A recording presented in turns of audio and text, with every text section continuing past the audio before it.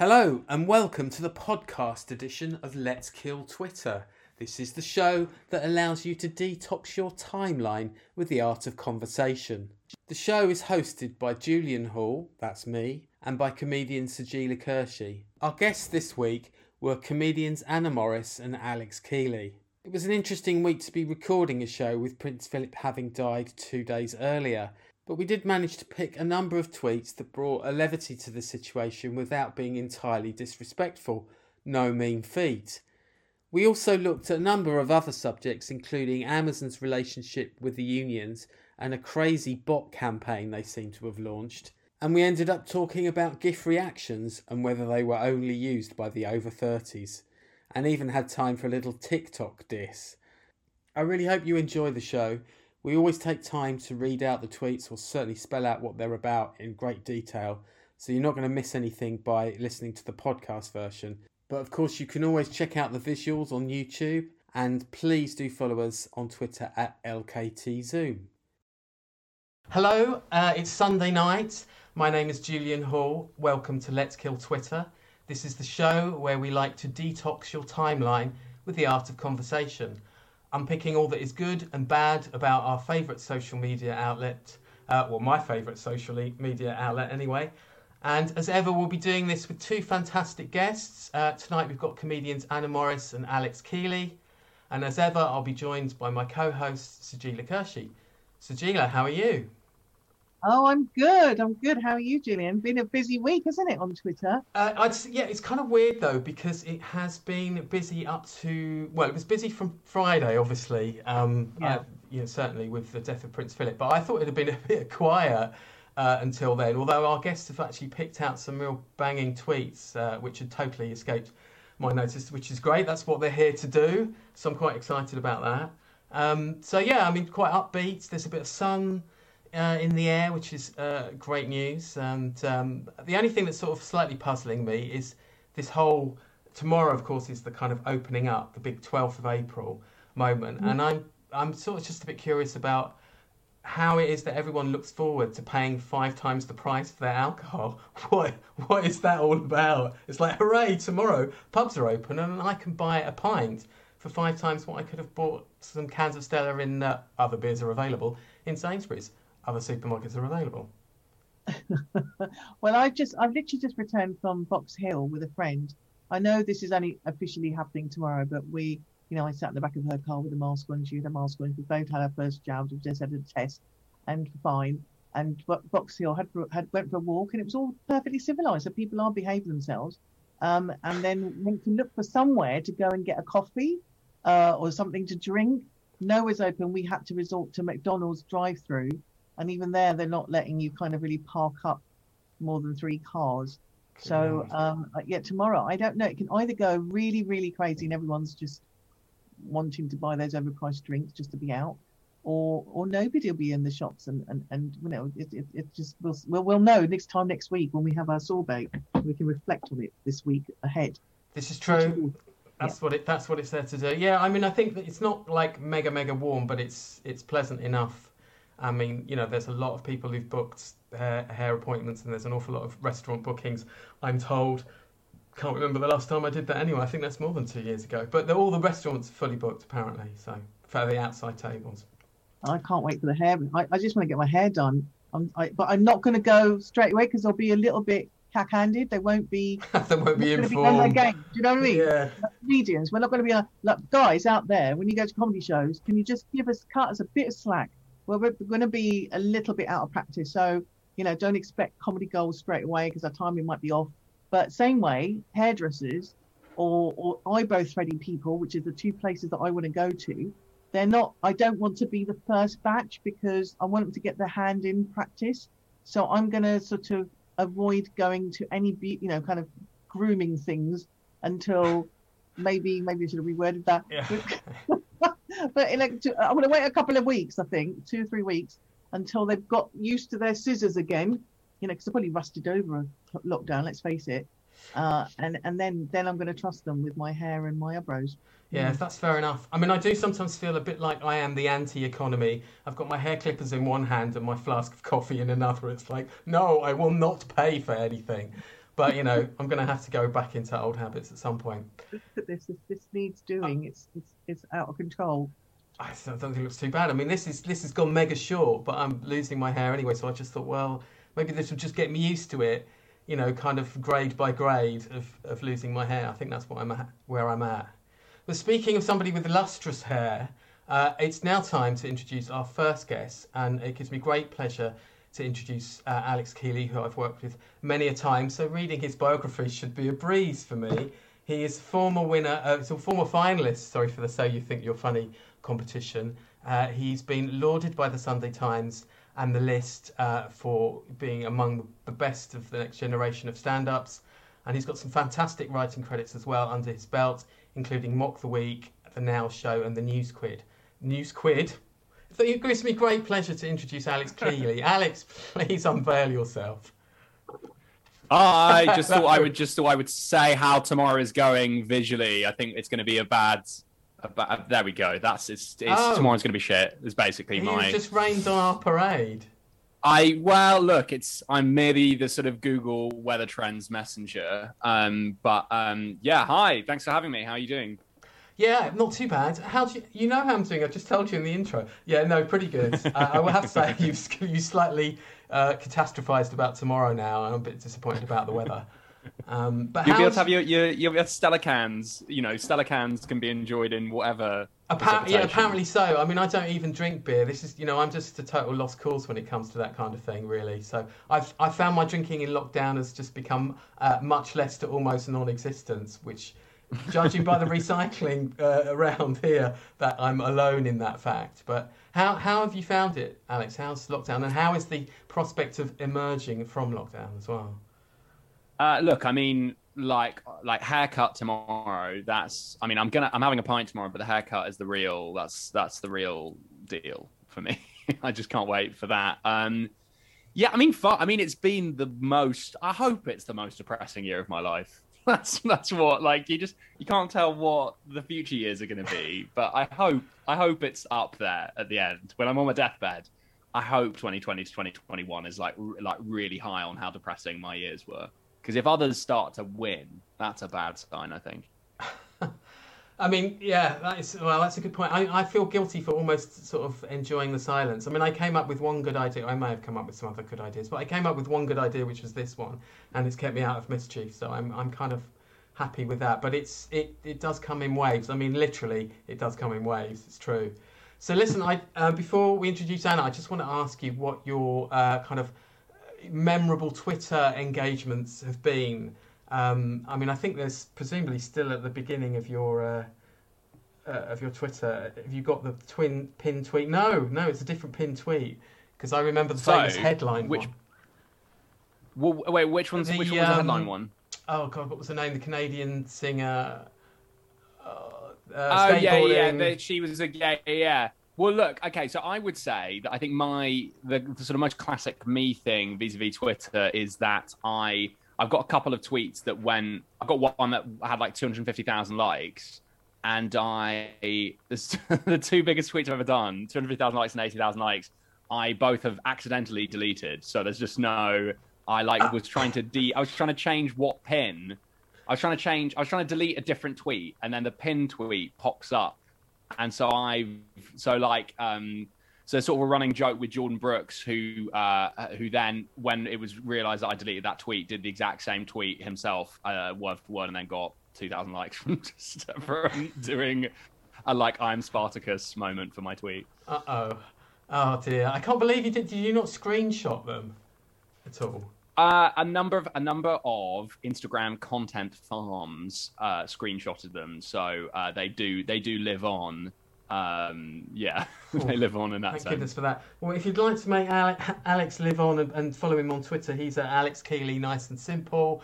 Obviously, just the Alex Kealy. I did the nice and simple. If you'd like to follow us, which would be great, all those people out there in the stream world, we are at LKT Zoom, which you'll see flashing across you on a lovely ticker I made in OBS by adding some words to a box, and also in my little sort of handle down here. I'm conscious we've got some incredible tweets that you've chosen along with Anna, so I'm going to hand over to Sajila to introduce Anna. Hey, welcome, Alex. Good to meet you here, and for the first time, I think, ever. But I've just tweeted you about being young, so we'll talk about that in a little while. But let me welcome our second guest. A big fan of Anna Morris's work.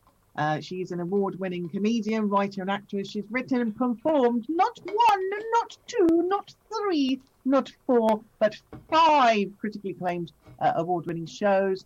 She's taken to Australia and across the UK. And I love the people, and we've talked about people who've been prolific during lockdown. And Anna's also the creator of viral lockdown comedy videos such as Back to Work and Smug Lockdown. She's created Georgina's Wedding Blogs, Vino's Taylor Tyler, and Comic Relief's web sketch Bride Aid. She can currently be seen on BBC Two's First Team as Nicola. I don't know how dated this is, this bio, by the way, Anna. But she starred in Channel 4's Lee and Dean, BBC's Outnumbered, Count Arthur Strong. She's also starred in ITV's comedy entertainment show Bad Bridesmaid, that improvised her part. And she has, this is something that I feel really like kind of connected to Anna for, being single. She's single-sided, suffers single-sided deafness, which she's written about in The Guardian and supports action on hearing loss. And I keep coming across fellow deaf people. I have 2 hearing aids. I'm profoundly deaf without the hearing aids. Come and show yourself, Anna Morris, everybody. Anna Morris, hello. Oh, look at little funny hair as well. Yes. Okay. Yes, there's so much to unpick there. Anna, obviously, I didn't realise until recently that you were a fellow deaf person, and I've spoken to a couple of other comedians. I did. Oh God, I can't remember her name now. She does the divorce podcast. Samantha Baines. Yes, Samantha Baines. I'm so sorry, Yeah. Samantha, if you're listening. You know, I of course I know you think love her work as well. And she said, oh yeah, you get these deaf charities on board and do a bit of work for them. It's like, I'm proper deaf, but I should be there. Or Steve Day. Turns out he's less deaf than me. So all these deaf comedians, can we have maybe our own time now? Is there a Live at the Apollo waiting for us to happen? I feel like, I'd love to do a signed performance. I'd love to get more signings done. That would be amazing. We should do a show where we can get signed as well. That would be lovely. But hello everyone, thank you for having me. Anna, we've had it here. Let's do it here. Let's do it. What we've just said it. Let's make it happen. Let's make it happen. Deaf comedians with Let's do it. Can I just say as well, I didn't get an intro that said I had lustrous hair, and I'm really upset about it. Because I'm not joking, when Julian went, our next guest has lustrous hair, I unmuted myself because I was like, this is going to be me. I know. And then my hair isn't really like Alex's. Alex has better hair, so I feel quite sad that this is the introduction that wasn't about my hair, guys. I haven't got the TV credits, so Julian had to fill out my had to fill out my introduction with physical objectification, which I'm gonna have words with Julian afterwards. Can I just say, Alex, I had to actually cut down Anna's bio because we would have been. That's how her body works. Hey, you're still at the beginning. You still have much to achieve, and that hair will give you a long sort of treadmill. Anna, when I ask you the same question. So we're always curious about people who come on the guests as our show, guests on our show, of where their Twitter defining moments have been, like whether you massively increased loads of followers or managed to get into a big kind of thread wars or lost followers. What's been your kind of defining moments? I've got 2. I'll start with the good one. The good one was I managed to get a TV part through Twitter, which is very strange, but wow. I think someone retweeted a trailer I put out for one of my shows, which was like a little clip of one of my characters, this very snobby Bridezilla character, and Mark O'Sullivan, who is the one of the writers and the director and star of Channel 4's Lee and Dean, saw the tweet somehow through one of his connections retweeting, however he saw it, he came across it, and he contacted me on Twitter and said, we think you might be quite good for this part, for this taster tape we're doing. Can you come and audition? And they were casting it at the time, and they hadn't found anyone for my role, the lead part I ended up getting. And that's how I got the part in a Channel 4 sitcom, through Twitter, which is just right time, right place. One tweet was done at a specific time. Mark happened to be on Twitter. Otherwise, he wouldn't have known who I was. So that's a lovely one. That is a lovely one. Yeah, it's a conversation we've had a lot, haven't we, Julian, on here, how Twitter can be used for creatives for work and how effective it is. And that's a quite great indicate that it's just that you're in his timeline in that right moment, because you could have missed it. Has given you. So what's the other one? I did a tweet once about Meghan Markle. Well, it wasn't even about Meghan Markle. When the interview was happening, the Oprah interview, me and my mum had been talking about it, and we started arguing about it, like two completely different opinions on it. And I was like, oh, for God's sake, why is this interview causing so much, so many arguments? And I went on Twitter and I said, this is how I feel about the Meghan and Harry interview. And I just used a GIF going, because I just really didn't care about the interview. Then I went back on it the next day and I got so much abuse from Meghan fans. And I'd said nothing about her personally. I think she's great. I don't have an issue with her. I just said, I'm just not interested in this interview because everyone was getting hysterical. And one of them was so personal. One of them said, you're clearly, how sad that you've had to do this tweet to try and get more followers. By the way, your IMDb page needs updating. I don't even know. A low blow. And then even better, you're clearly jealous of Meghan. We would be if we all look like you. It's really sad. And I was like, what? I've just literally said I'm not interested in the interview. And I once tweeted about, I think she talked about her miscarriage. And I did a tweet saying, I think it's good that she's talked about her miscarriage. I've had quite a few friends who've gone through the same, and it's actually made me understand them a bit more. And I got a load of the opposite, people who hate her, sending me messages going, well, what's it got to do with you? Like, loads of people have miscarriages. And I was like, you can't mention her without people on either side. So I deleted the tweets. I was like, I cannot be bothered with an argument over someone I don't know. This is the perfect week. Yes, it is. I mean, it has become so you can't talk at a dinner party. Remember them? You can't talk about religion, politics, and Meghan Markle, essentially. Yeah.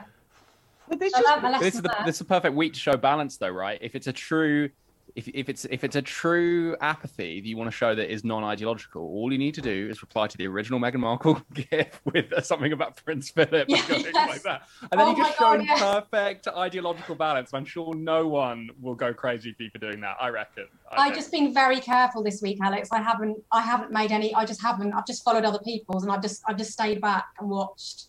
Well, Anna, you have brought up something quite interesting, which is like, people I'm not invested in or interested in.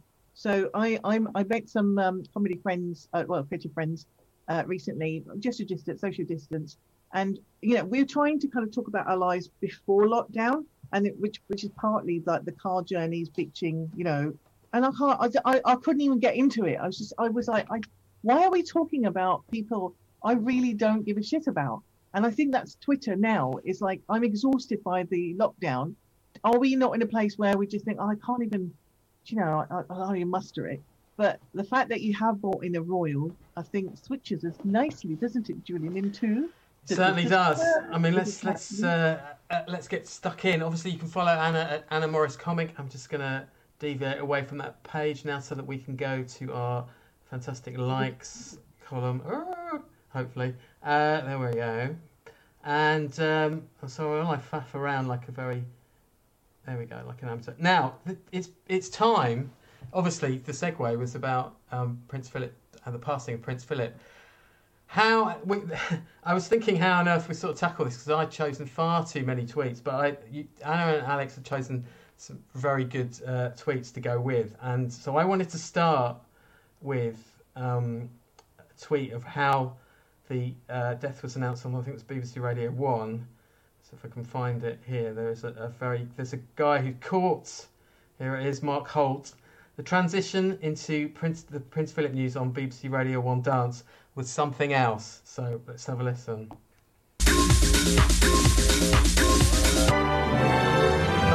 Let's do it right from the beginning because I like the beat.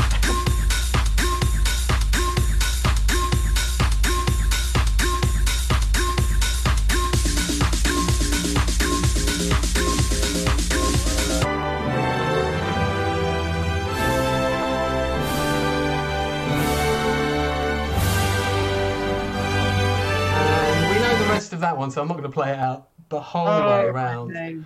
But that's, I mean, not even. I wouldn't mind if they'd have kept the drum beat underneath. Yes, I was thinking that. Yeah, that would have keep the track going. Keep the track going. Then that could have actually qualified as a legitimate sample. But it's very like London 2012 Olympics opening ceremony. That I think it's like, oh, everything that Britain's. We've got the dance and then we've got the national anthem. It's like fusing the two. It's Danny Boyle on the wheels of steel, essentially. I think that leads very nicely into your tweet. I think that you picked out, Alex, which is in your section. Is it Harrison? No, it's not. Where is he? Are you talking about? I'm talking about the amazing David Guetta. Here we go. yeah. So should I first remind people of? I think it's absolutely You got to go to the original. You got to go to the original to give the context. So let's go to the original. So this was David Guetta, Superstar DJ. This was how long after George Floyd's murder? Not very long. Like the week. Like it was like really, really soon. Might have been even like it was the sort of week. It was the week in June. This is so I managed to find some footage of this, which I will rewind accordingly. And this was David Guetta's tribute to George Floyd. Is going through.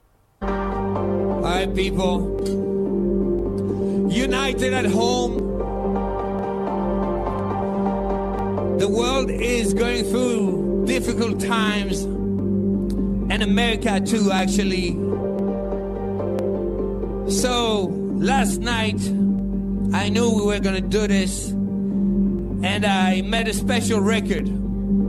So this record is in honor of George Floyd, and I really hope we can see more unity and more peace when already things are so difficult.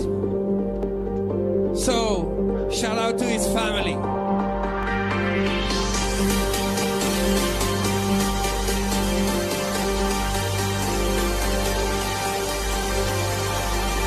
So even though we face difficulties of today and tomorrow, I still have a dream. It is a dream deeply rooted in the American dream. I have a dream. Right, and as much as that's an infectious beat, I think we can stop it there. It's too much, isn't it? There is so much going on. There is just so much going on in that moment, and I'm obsessed with having to explain just that original George Floyd one, explaining to someone in 2019 what is happening, because it's like, it's David Guetta. He's on his own on the roof of a building. It's like, why is he playing this show and no one's there? What calamity has occurred that no one can be there? Why is Robert Pires, former 90s and noughties Arsenal footballer, is there on a live stream going like, he's not? Yeah, so Pires, Bobby can't make it. Is he really there? Pires is on Pires is I guess mates with Guetta, and he's on a kind of iPhone, he and his wife are going for it on this stream, and so you've got these camera people just running around doing and it's just the most. I anytime I've got some kind of the idea, I just want to be in the line behind David Guetta at a funeral afterwards when you're consoling the the family, and if David Guetta's in front of me, I just can't fuck it up, because I've just got whatever. David Guetta is going to be so appalling that I could get the name of the deceased wrong. I could do, and it'd be like, well, you didn't drop a beat when you were trying to so that's still 5 out of 10 grief. You've picked out the kind of lead up from that. That's obviously the original footage. I mean, I assume that the spacing out, because we were still we were social distancing at the time, weren't we? Is it Nelly Furtado I can see in that video? Oh, well spotted if you could. This has become like a who's who. They make an amazing five-a-side team as well. It did occur to me, because I'd forgotten the Martin Luther King sample as well, and I just kind of thinking, did sort of back in 1965, Martin Luther King had a sort of turned around and said, I had another really strange dream last night as well. This was it. But anyway, it leads on to Stephen as Cowboys tweet, Alex. So he's saying, do you want to read that? I'll leave you to read that one out. For our podcast listeners. Do you want me to do a David Guetta accent? I don't believe in my ability to do a sleazy mid-40s Parisian DJ accent. The world is going through difficult times. Britain too, actually. This record is in honour of Prince Philip. I really hope we can see more unity and peace when already things are so difficult. So, shout out to his family. Crazy stuff. So Anna, you picked a good tweet on this as well. So let me find yours. Well, actually, a number of ones. Let's have a look. My memory is so rubbish. I can't even remember what I gave you now. Actually, you've given me a couple here. So one of them follows on. Was Harrison Brocklehurst? Was that yours? Yes, it was, wasn't it? That one was mine. Yeah, yeah. There was a couple about that. Well, this is the first. When I heard Prince Philip had died, I went on. I was on Twitter. I think I was on Twitter anyway, and stuff started coming through, and it was the usual news stuff saying he died, and then for the first batch of jokey reactions were coming through, and the first one I saw, there were loads of really similar ones at the same time about Meghan Markle, and I'll read this one out. But Harrison Brocklehurst said, "Sparing a thought for Meghan Markle right now, who is tomorrow going to have to read an article where the Daily Mail claims she broke into his chambers and assassinated him in the style of Kill Bill." And there was just a whole load of responses saying that Meghan will probably be blamed for this somehow, which tickled me quite a lot, and saying that some of the papers would probably imply that the interview killed him off. And that went on for a couple of hours. There was a lot of similar tweets like that. I mean, I'm surprised you wanted to wade into anything close to Meghan Markle after that. Yeah, I'll probably get a reaction now saying that I need to update my Spotlight or something, the showroom. Yeah, they've hit you with IMDb, there's only Spotlight. Or I need to get lustrous hair, and my hair's rubbish, and it's because I'm jealous of Meghan's lustrous hair. But yeah, I loved it. That was the first few hours. And it was interesting what Alex was saying earlier about doing a tweet similar to someone else. There were almost identical tweets like this coming through. Which I always think is quite interesting when people think someone thought they'd come up with it first. It was just constant stream of this, and then it moved on to other stuff. But this seemed to be the first reaction that I saw. Yeah, I mean, there is a sort of joke of the whole coverage. In fact, we'll come on to the coverage element in the next tweet, but the sort of saturated coverage, which we haven't really experienced, I don't think, since Diana died. Really, that's one of the problems that we just haven't. We've just forgotten what it's like to have that kind of coverage. But we weren't in a Netflix age then, I suppose.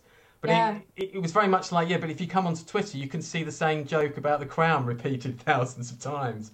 But, there was obviously more to it than that. I mean, if we go on to the coverage, your next tweet is more about the Twitter response from AJ West. Yeah, this is from Andy West, who very astutely pointed out, he said, "Man dies, people list reasons they're not sad.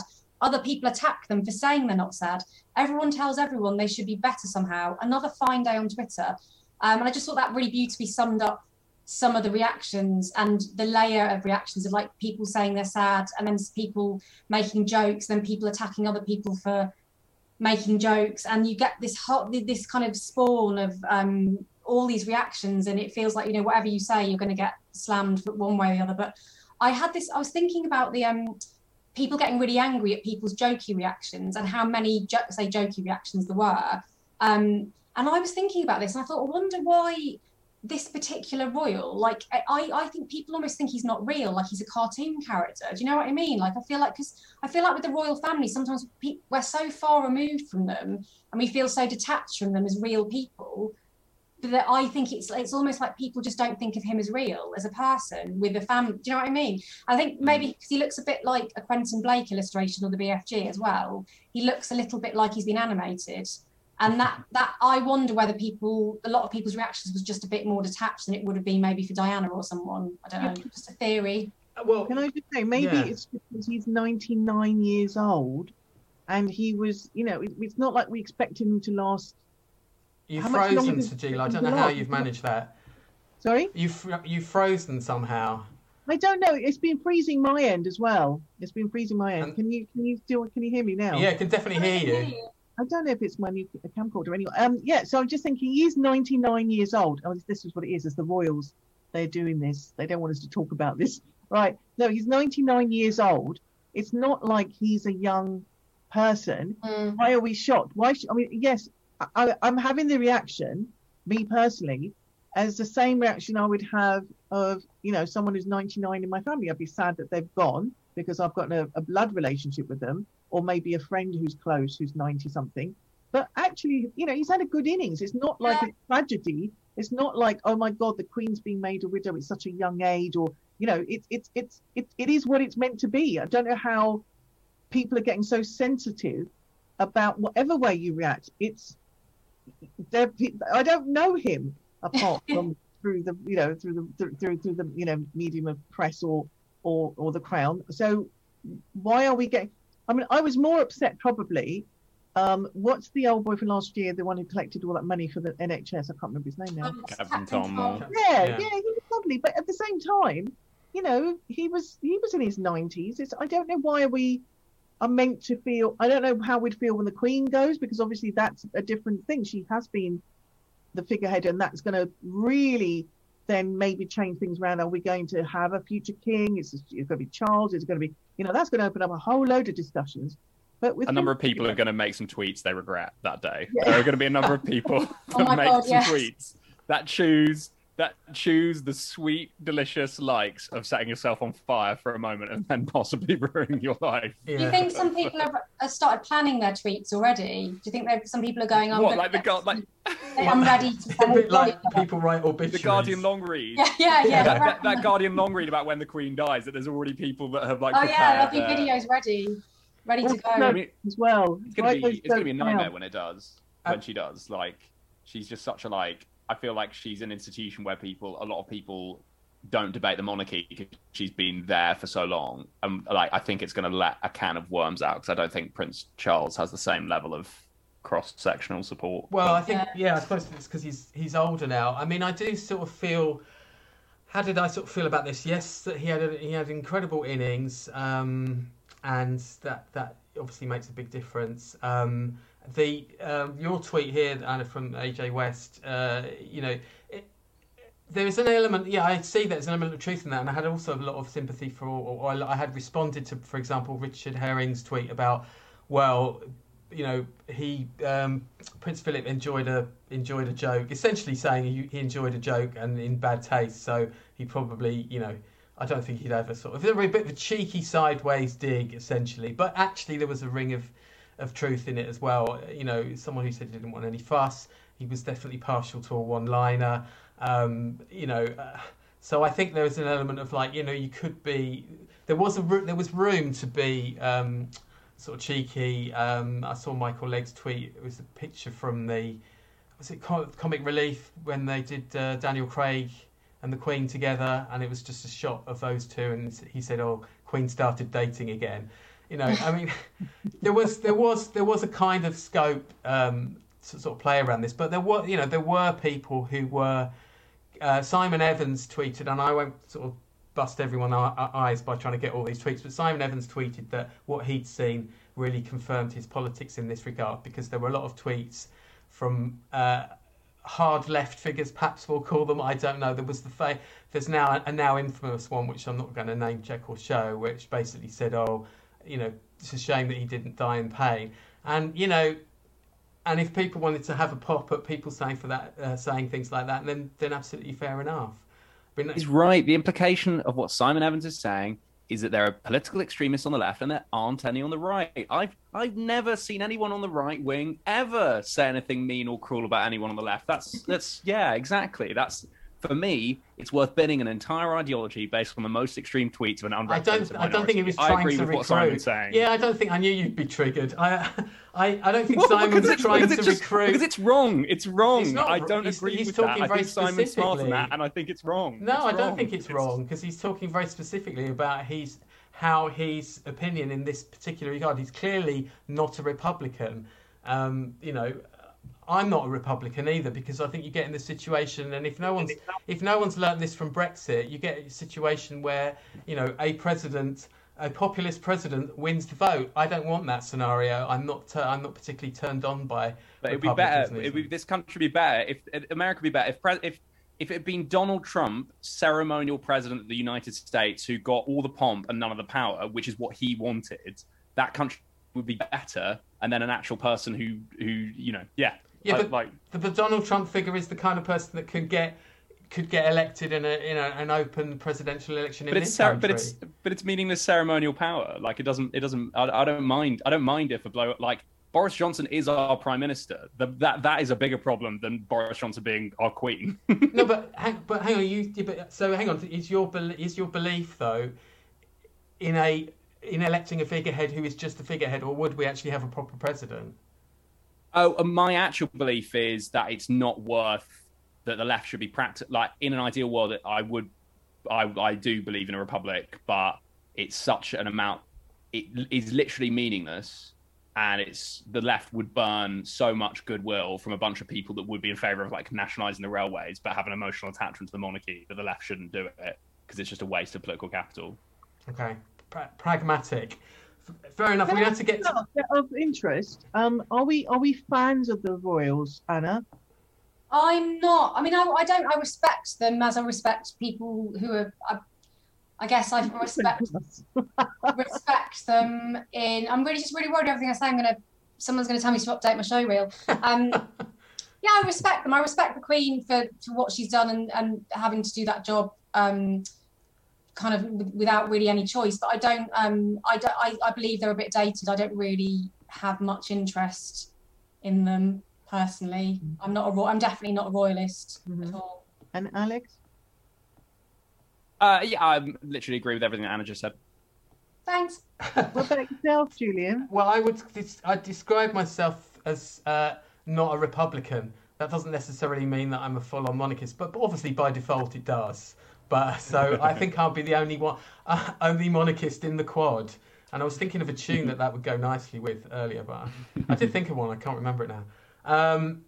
Now, Sajeela, I don't know if you can unplug yourself and unplug yourself. You didn't ask me if I was if I like the royals. Is this as an immigrant? This is interesting. No, I want to know that too. I just want to see you actually say it because we. Yeah, I do, and I do like the royals, especially the young ones. I know, don't hate me, Alex and Anna, but no, I do, and it's interesting because I speak to other immigrants, and they do like. And why do we like these things? And I think it's something that.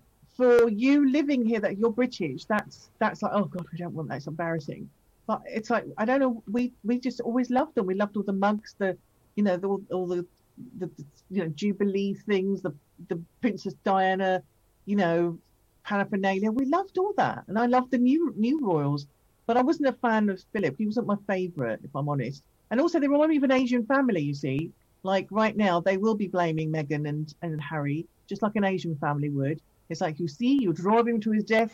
You drove him to his death. I told you to keep a dirty linen inside. You just expose our dirty washing. This is what happens, and that's exactly how Asian families play out. So I'm a huge fan. Sorry, and Julie, we're going to say about the next tweet, was it? Yeah. I'm going to run through quickly because you guys have got so many other tweets that are great that are not non-royal that I want to. So I'm going to just run through the scheduling ones here while Sajeela hopefully, because at the moment Sajeela, you look like our mascot in the corner there, a non-moving participant. So we've got comedian Joe Heenan's TV schedule today, where he's basically done the sort of an average BBC One kind of lineup as Phillips, which is fantastic, and we'll just buzz down to a few more on this particular subject as well, because there were obviously quite a lot.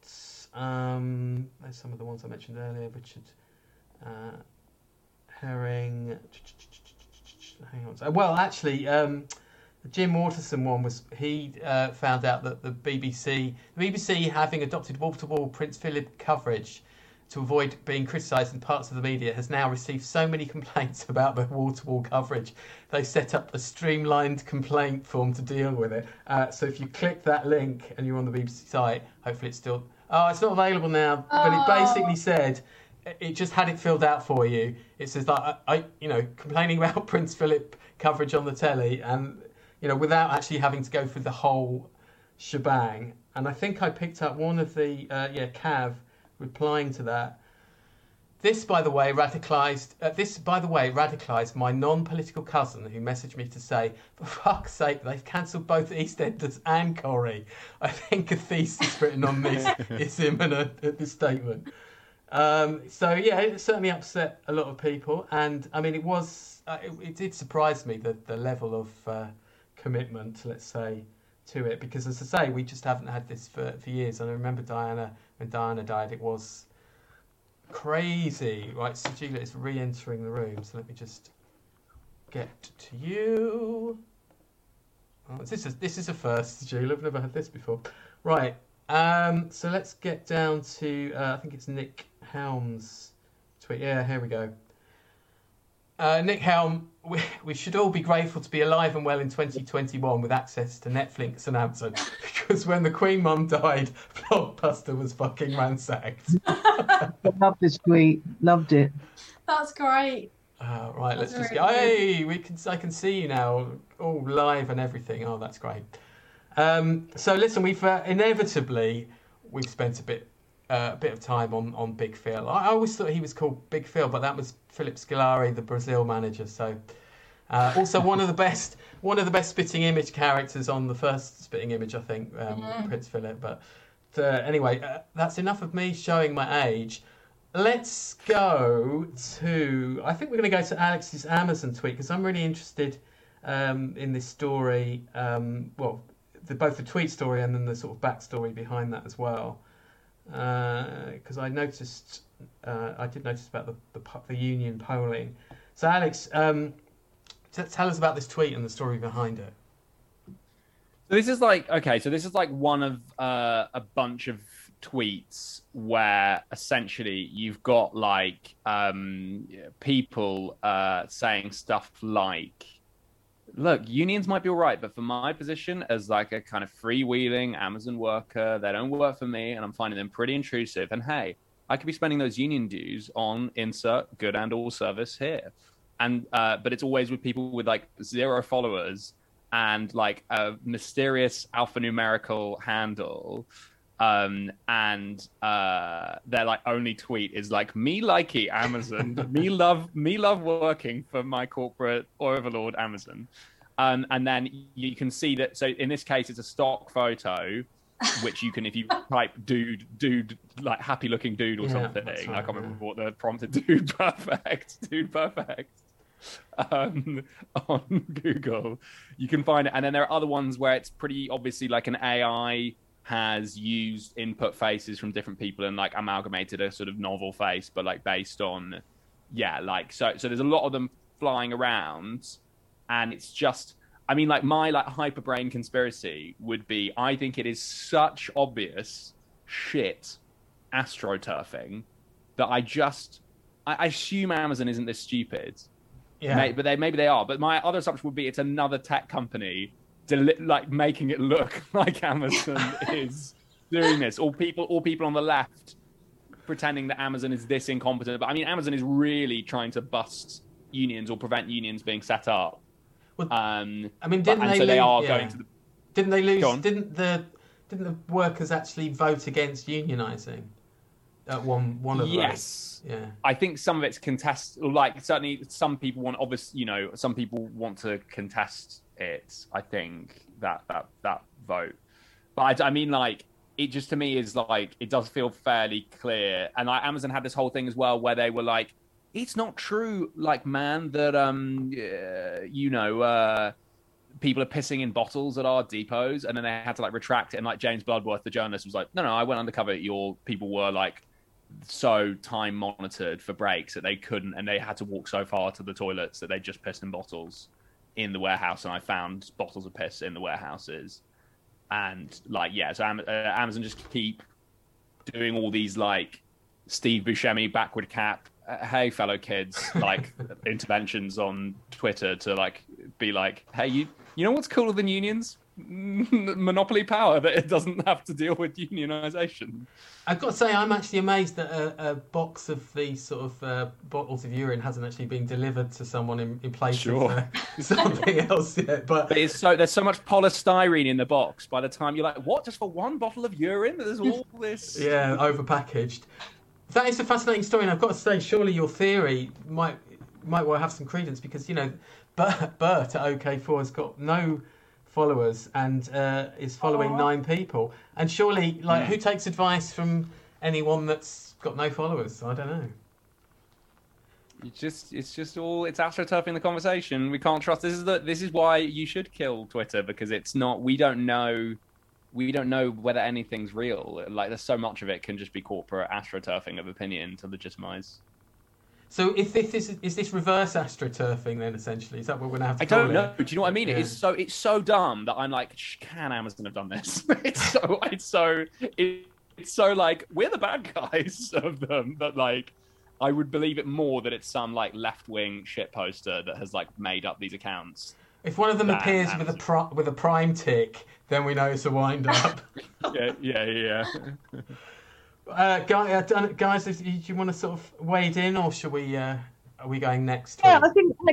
Look, you guys, why don't you throw your hand in? Anna, do you want to tell us anything that caught your eye, that you'd like to sort of, that you remember picking, or even if you don't remember picking, there's something that you might. I'll give you a nice one, the animal one. Oh, animals, right.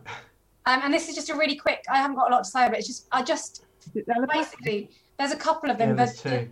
The donkey one's really cute at the bottom. Oh, that's so sweet. This is just a really sweet video that was tweeted as an animal sanctuary in Spain, I think. It's very cute. Steve, I'm glad you've joined me this morning, because I wanted to talk to you about what's been going on in the feeding shed. There's been some regular break-ins happening, and it seems to happen a lot when you're let out of the run. Now, I'm not saying it's you.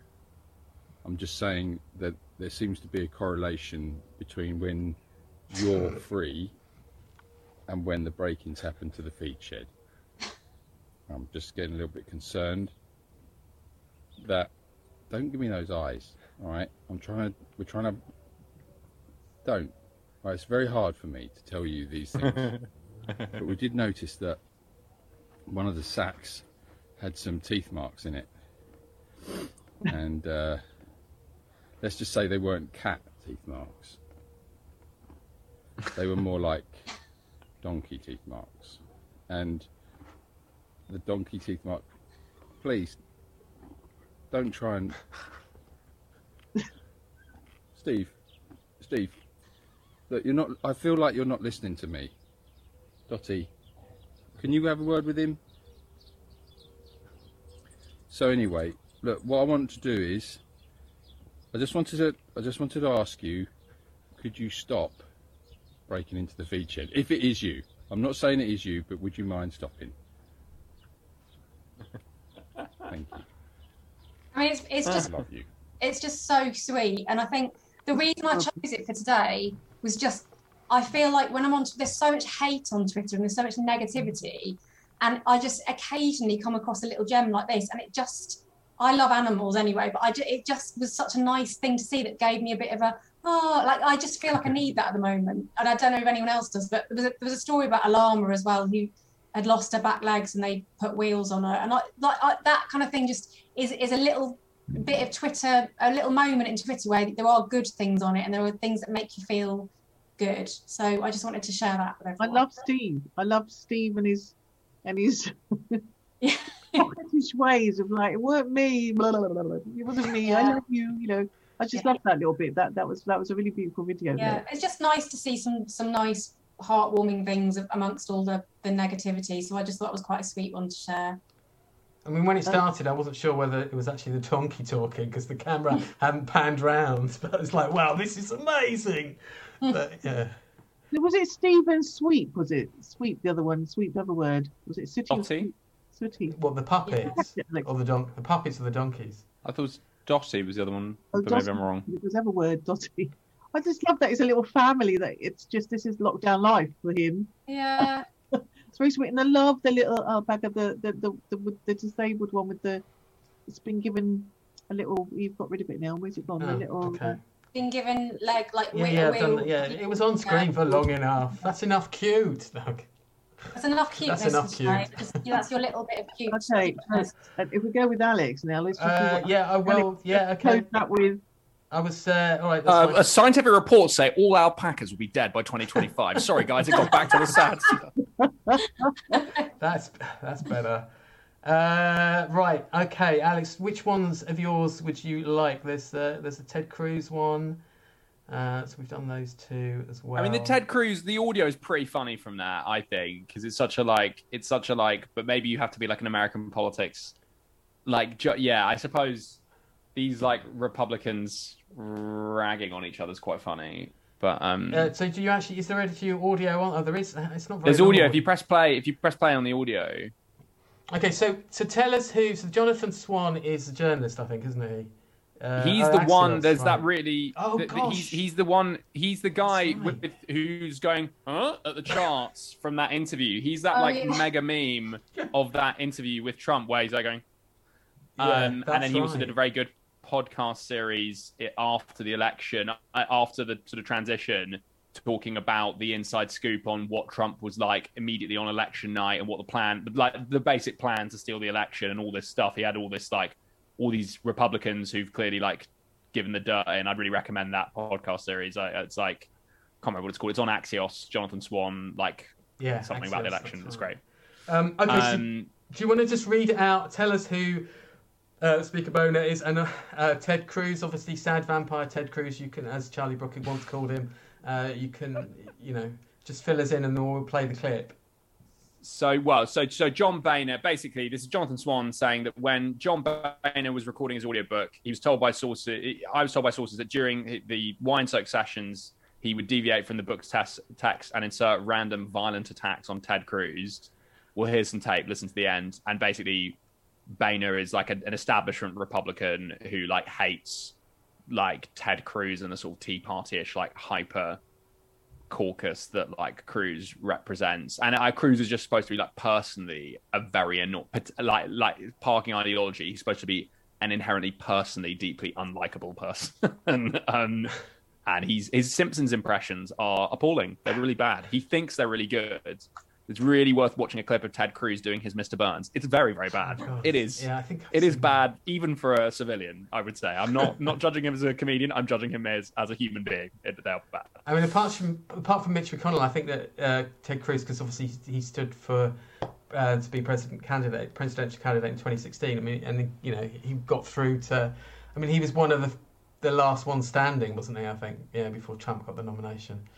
I was as worried about Cruz at that point. Because Cruz's ideology is as bad, but he probably knows how Washington works. He probably could have done almost worse things than what Trump did. Yeah, no, that's certainly the feeling. Let's have a listen to the Cruz diss then. I mean, the first in your family to go to college. Freedom means you can be a genius and invent new products that make you millions of dollars and helps millions of people. It means you're free to work your way to becoming the first in your family to go to college. It means you're free to reach as high as you want, no matter where you came from, even if you're a little kid sweeping a bar out in Southwest Ohio. Take it from me. You'll never know where you'll end up. That's freedom. I'll raise a glass to that any day. P.S. Ted Cruz, go fuck yourself. Freedom means you can be a genius and invent new products that make you millions of dollars.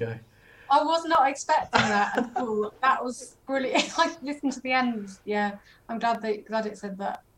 Oh dear, it's such a whiskey-soaked. I don't really like his politics, but he does a good audiobook, John Boehner.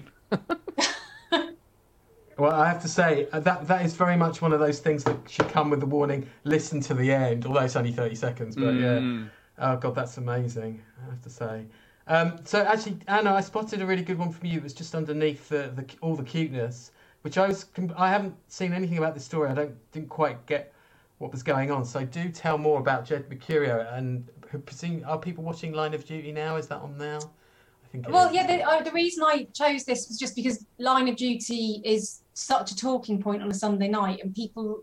If you haven't watched it, it's about bent coppers, basically, and it's about this department called AC12. We're trying to find any corrupt officers. And Jed Mercurio is the creator of it. And he doesn't do a lot of tweets, but this just really made me laugh, this tweet, because he found in the New European, if you can open the picture, it says Bent Boris, and it's about corruption. And then he just did a funny tweet saying that BBC have turned down the latest storyline for Line of Duty, which I thought was quite funny. And then he just put in unrelated news, the random company we set up this morning just won a lucrative government contract. And I just, like, there's so many tweets about Line of Duty, and it's just lovely to see one from the creator, and also just one that is just I just thought was very funny. And if you watch, and then the replies were great as well. So if you're a Line of Duty fan, all the way through it, there's a thread of a mysterious, corrupt member of the police force called H, and no one knows who this H is. It's just all they know is that the letter H symbolises this person. And lots of people saying, "Is it Matt Hancock? Is Matt Hancock H?" And like it's just some quite fun replies to it, I thought, which is quite sweet. But I just enjoyed that because I'm a big Line of Duty fan, and it was just nice to see a tweet from him. And a lot of the Line of Duty is such a serious, dramatic show. But when you watch it, if you keep an eye on Twitter, there's the cast also does do some really funny tweets, because they tweet stupid pictures of them doing stupid things in between filming. And it's just lovely because they're a big community and they get on really well, and it's nice to see those sort of jokey tweets around something very dramatic and very serious. That's a good one. Is everyone else watching Line of Duty? I've got to say I'm not, but No. that's only because I'm a bit biased towards America. I mean, my parents do, and they love all sorts of kind of crime dramas and stuff, but I'm so biased towards anything that's US. I need my escapism to literally be in another country, essentially. I don't know why. It's just one of those things. I'm too busy still catching up on my Spanish and Mexican dramas.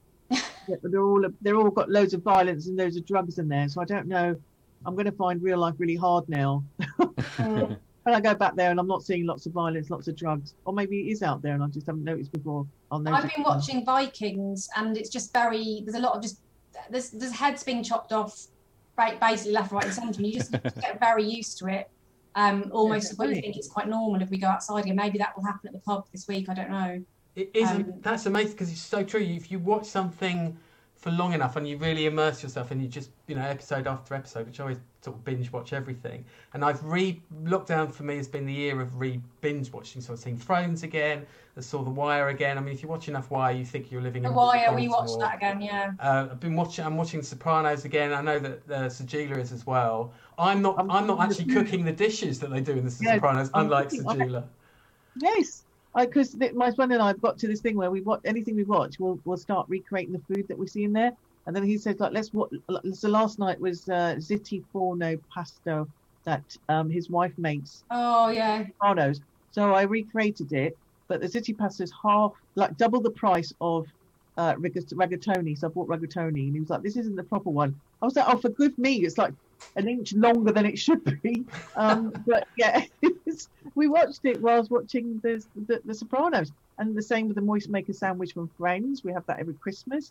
Loads of things that like Clever Mallet mastered Betty's hot pot from Coronation Street. So did you have Joey stuffed turkey if you were doing the Friends? Did anyone put their head fully in a turkey? No, just a turkey moist maker, which is Christmas food. But yeah, so watching all these things. What about you, Alex? What are you watching during lockdown? What are you getting your juices flowing, as it were?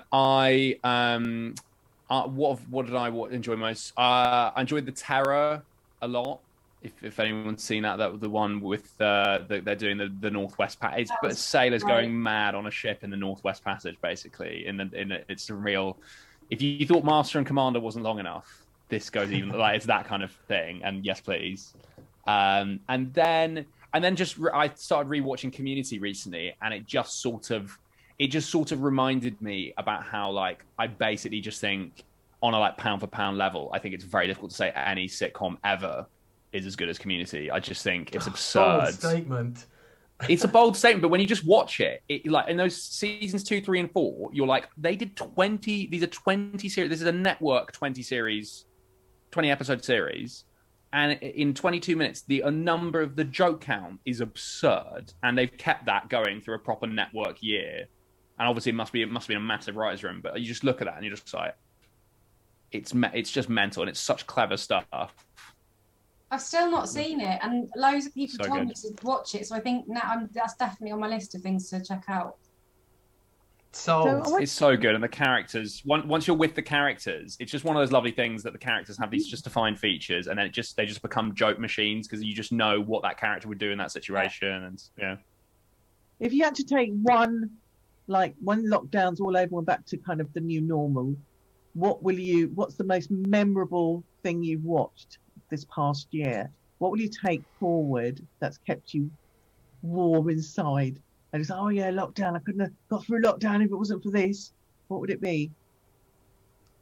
I've liked running a lot. I mean, it's so, I like to think I'm like an interesting 3-dimensional particular human being, but I'm just the exact baking and running person that is the cliche. And I've enjoyed both those things. And if I can keep those up, those would be, particularly the running has been really great. I think mine would be exactly the same. I did the couch to 5K thing. And I hated it at first, and now I've been running 3 times a week, and it's really kept my head, like it's kept me sane. And yoga as well, just yoga from home, like Yoga with Adriene on YouTube. It's really kept my anxiety at bay, because I get quite bad anxiety, and it's really helped. I think if I don't do it, I notice starting to slump back into a negative mood. So yeah, agree with that. It's just so funny when you're like, I don't know, just like other people have talked about this, but it's just like so. Not humiliate, but it's just so like, it's so like annoying when you're like, oh, if I just like do a physical exercise that floods my brain with a nice chemical that makes me feel less bad. And it's like, can it not be existential? Can it not be meaning? Can I not solve my anguish through reason? It's like, no, it's just like, do this for a bit and then you feel great. Like it's. Yeah. I think if you combine that with a really good podcast or audiobook, that's a really good combo. I think if I'm listening to something really good as well, I feel like I'm learning something or I'm doing something while I'm running. And I try not to. You heard it here, people out there. You heard it here. Tuning to LKTs to do every fortnight and our sorbet in between to keep you sane. To get you can listen to all our shows as audio now. So you just go to the website. Yeah. I listened to a few of them this week while baking. Oh my goodness! Really? I'm not very good at baking. I'm pretty terrible, but I try. That does make me feel sane as well. And then I have all these cakes, and it's just me and my boyfriend to eat them. And that I'm wondering why we're putting on weight. It's because I'm making so much stuff, and there's no one to give it to. That's why you're jogging 3 times a week. Really bad.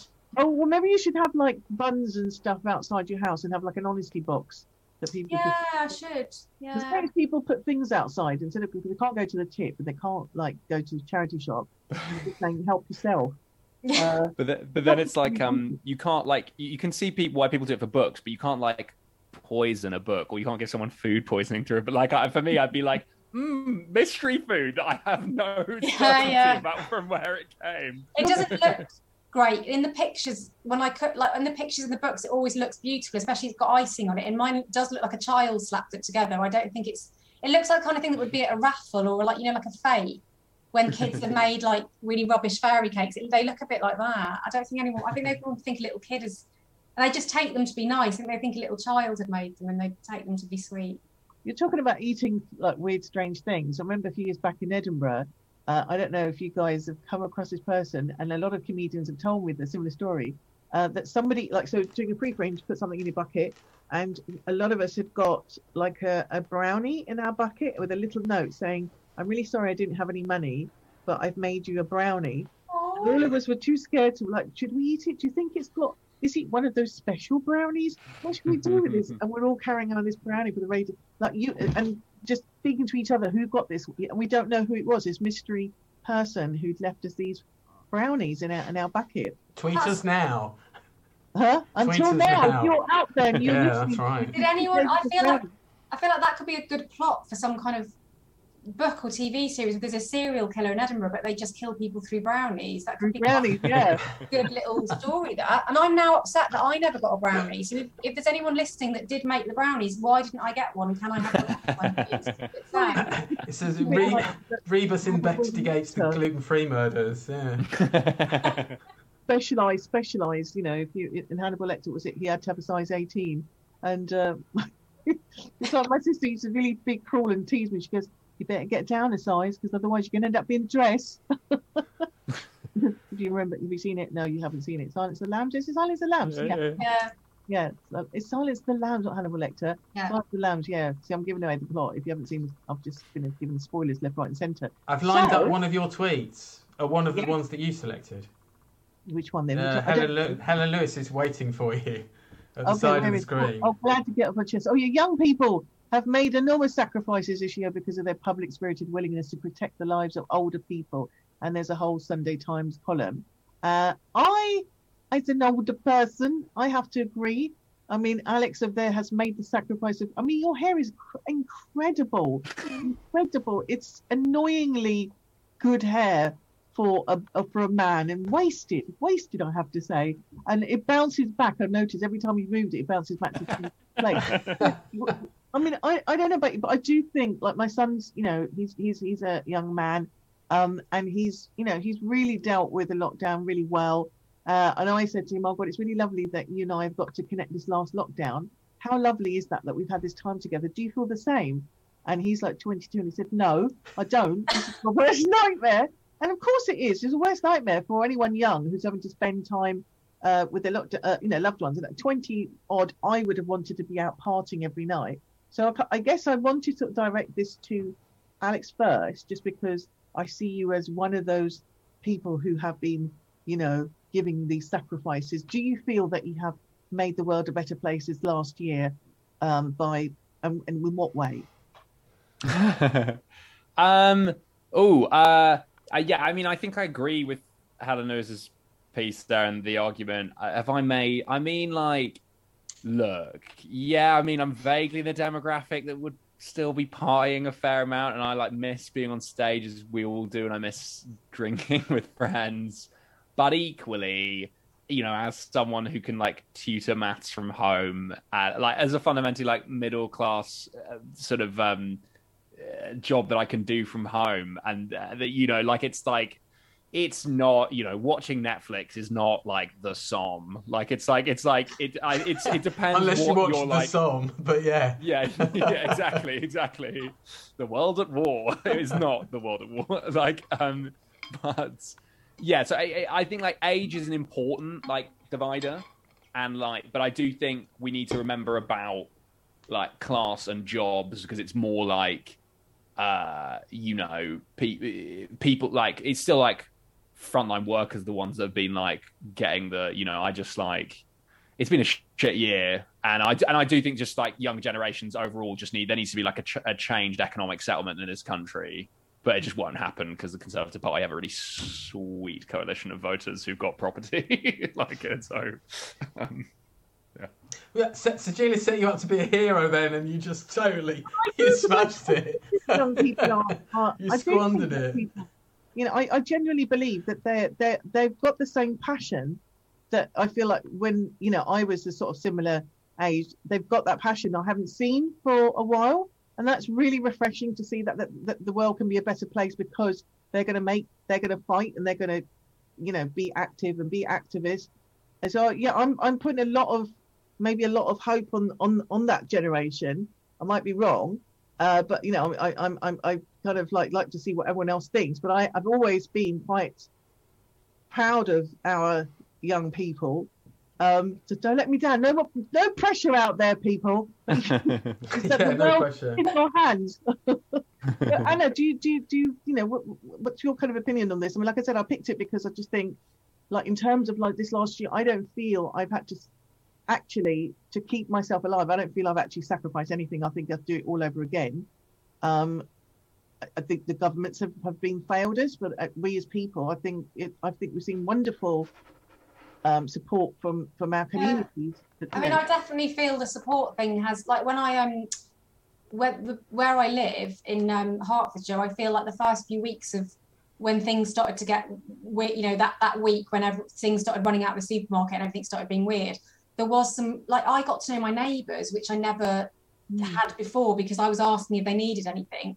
And then I remember going to the shops, and there was like one thing of toilet roll left, which I got, and then I felt terrible about it, so I gave it to an old couple outside because I felt so bad. And I think and then I went back to my parents for just before we properly locked down, because my boyfriend was up in Scotland and I was on my own and living in a little flat. And I went back to my parents, and where they live, everyone was just so lovely. We got to know neighbours we hadn't spoken to maybe the whole time we'd lived there, like new neighbours, and everyone came together, and it did feel like special, and it felt like people were really sort of making the effort to talk to people. Although it was quite funny because my mum was hilarious. She was like, well, she said, someone rang on the doorbell from down the road, this young lady, and she asked if me and your father needed our shopping bought. And I thought, we don't look that old, do we? And I just thought that was hilarious. And then she went, well, I mean, your dad does, because he's grey, because my mum dyes her hair. But they're in their 70s, my parents, and they're perfectly fine going to the shops. But I thought how lovely that this young person from down the road had come round and said, do you guys need anything? And my mum was really insulted, which I thought was quite funny. But it was quite, young people, see? Young people. Yeah, it was not. Yeah, that was nice to have that. We've just got time for one more tweet, and it's on an age theme, actually. And again, it's one of yours, Anna. It's quite intrigued me about... It's from a while back now, but it's about GIFs. Oh, yes. If you scroll up, it's the first tweet. I think there's a little tweet. Yes. This is a tweet by Jenny Zong. I think I've got that right, Zong. And it just tickled me, the tweet, but the reactions tickled me even more. So the tweet is, anytime I see someone use a reaction GIF, I immediately know they were above the age of 33. And it just made me laugh. And the randomness of 33 made me laugh. And I'm 40 and I use GIF reactions. And I just laughed. I thought, oh, is this something that people of my age do? And it just made me laugh. But then I read the responses and people were getting really angry. Like people older than 33 were taking it really seriously and going, well, what, you taking the piss and getting really angry. And then people under 33 were saying, well, the joke's on you because I'm 27 and I use them. And there's just a really interesting load of reactions, like people getting really angry about it. And then other people discussing Generation X, Y, Z, millennials, blah, blah, blah, and how they don't care. And then someone said, we in Generation X don't care what millennials think of us and our silly ways and stuff like that. And then I was going, well, what generation am I? X, Y, Z? I don't know what I am. And then I just went down a bit of a rabbit hole about where I fit and this whole argument between different generations. And it just made me laugh. It just really made me laugh. The reaction was huge. I'm actually slightly surprised that it's like under 33s that don't actually use. I mean, everyone to me seems to use GIF. It's like you have to be really quick on the draw. Like you've got to have had them already sort of in your sort of folder, and you know. Everyone seems very quick on the, or if they're doing something like, the Bernie's Mittens thing, which had loads of memes, and I'm sitting there with my little GIF generator about a day later, I'm thinking, what's the point? As someone who attempted to use TikTok, I think I managed to get 2 videos up, but it took me about 5 hours to work out how to do one video, and then it just didn't work. And I feel like I'm one of those people that tries. I try, and I just sometimes don't get it, and I'm like, just going to accept that I'll just use my little GIFs and my emojis. And just leave it at that, I think. I had no idea there was a season to use these. I know I use GIFs a lot, so obviously that's very telling. But I didn't know that there was a lifespan and that it's last season. I got that GIF so last season. I didn't realise there was a whole thing going on about that. Well, no one likes being told that they're slow about anything, right? So like each time there's like a new social media thing that leaves you in. Whereas like I'm delighted that like the one that I can't understand that proves my own mortality is TikTok, but because it's owned by the Chinese Communist Party, effectively, or was like heavily influenced by that, then I can pretend that my non-understanding of TikTok is actually a very honourable political statement rather than a symbol of how old and grey I am. I'm not uploading to TikTok because I'm actually very ethical, not because I don't really understand its interface in any way and don't care to. That's totally like me with not learning to drive. It's like, I'm saving the planet, Oh, God. TikTok reminds me of... I tried to upload a video from this on it once, and it reminds me of the brilliant episode of Buffy called The Gentleman, where they steal all the voices, and at the end she smashes the boxes and all these voices come screaming out. It's like, that is TikTok, because as soon as you open it, it's like, it's like, fuck off. But I don't know. I mean, Alex, you quite like your memes, though. I mean, you like the, you've made good use of the head turner meme. You like your shaking hands emoji, I've noticed as well. This just seems very un-pandemic, I might add. But... Yeah, exactly. The un-PC pandemic. That's true. Have the emojis and the GIFs changed through this pandemic? That I don't even know that. This is how old I feel. I don't know that there was a protocol. I've only just found out. And I feel like I'm a bit in shock that you guys have just told me that there's this whole thing that I didn't know existed. And then there we go. We're coming to the end of the show, ladies and gentlemen out there. What were you going to say, Anna, though, just before you go? You were just Oh, no, all I was going to say is that I've seen people, I've nearly done it, where I've gone to do a reaction to something, also on Facebook, and I've nearly put the wrong one. I don't know if anyone's done that. And the worst one I nearly did was, and I quickly had to change it, was someone had put on Facebook that their father had died. And you know, everyone puts like, and I didn't know what to say. I didn't really know the word. I went to put a love thing, and I put the laughter one.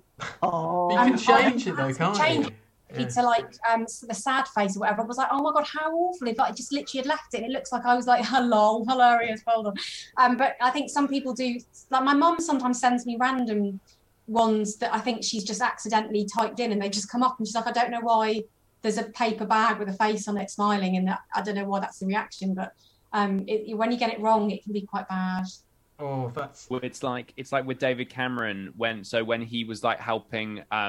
When he was like thick as thieves with Rebecca Brooks back in the noughties and tens, that she was having some really tough time with the hacking at News of the World.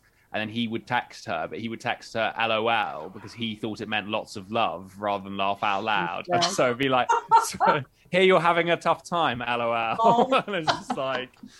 Well, if only that were the most of David Cameron's problems at the moment. Goodness me. Yeah, exactly. I don't think they're the worst texts he's ever said. Let's put it like that. Oh dear. Yeah, I was just thinking about the people. I know we're coming to the end, but Cameron, you know, I'm sorry, I blame him for so much, and he's just got away scot-free. Just saying that. Mm-hmm. Yeah, I agree. Scot-free. Where the hell is he now, anyway? Not enough for another show. Watching us on YouTube, writing another bit of his novels. Right, so I was just thinking about the people who are still trying to work out what LOL means as well. So they're still the bottom of the tree somewhere. So LOL, obviously a fantastic segue into the summing up this evening. Lots of tweets, lots of lols. I have two fabulous guests who are going to stay behind and say we're going to just catch up with you in the green room afterwards, folks. Karen, lovely Karen. Karen, yeah, I don't see our guest, but yes, thank you, Karen. So how remiss of me! You are our guest of honour, Karen. So big thumbs up there.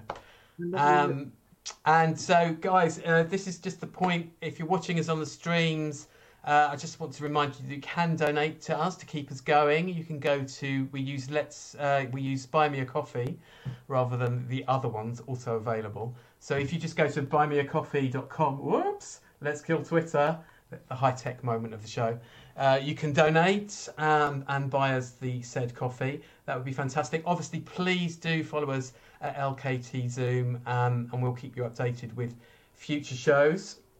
But before we go, Alex and Anna, are there any forthcoming projects or any things that you want to plug?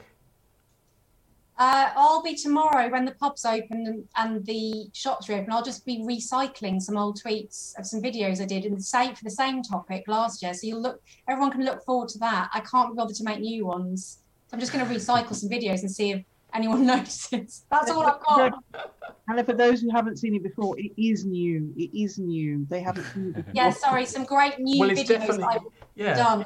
It's definitely new to the people who haven't seen it before, so you're fine. You're golden. And I'll be preparing my video for whenever the Queen passes away, so it's ready to go. So I think I'll do that this week.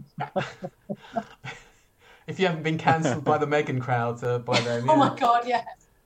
And Alex, don't forget you've got your jokes written already before anyone else is going to pass you or preempting that. What have you got to plug?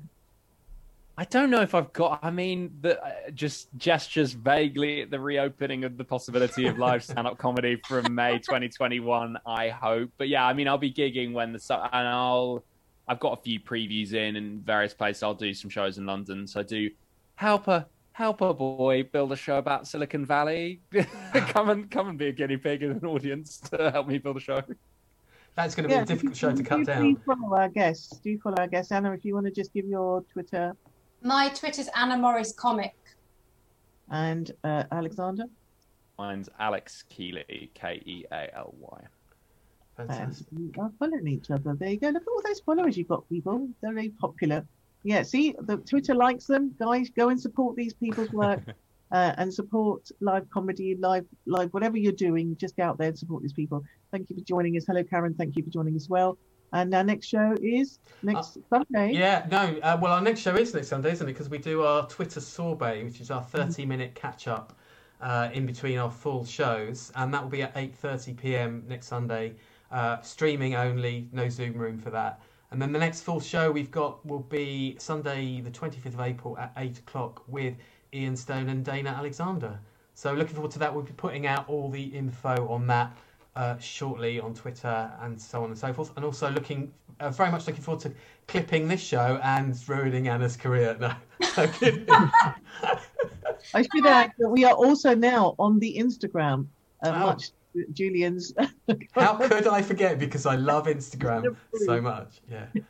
Yeah, that's true. There are multiple places you can follow us, but definitely at LKT Zoom would be fantastic.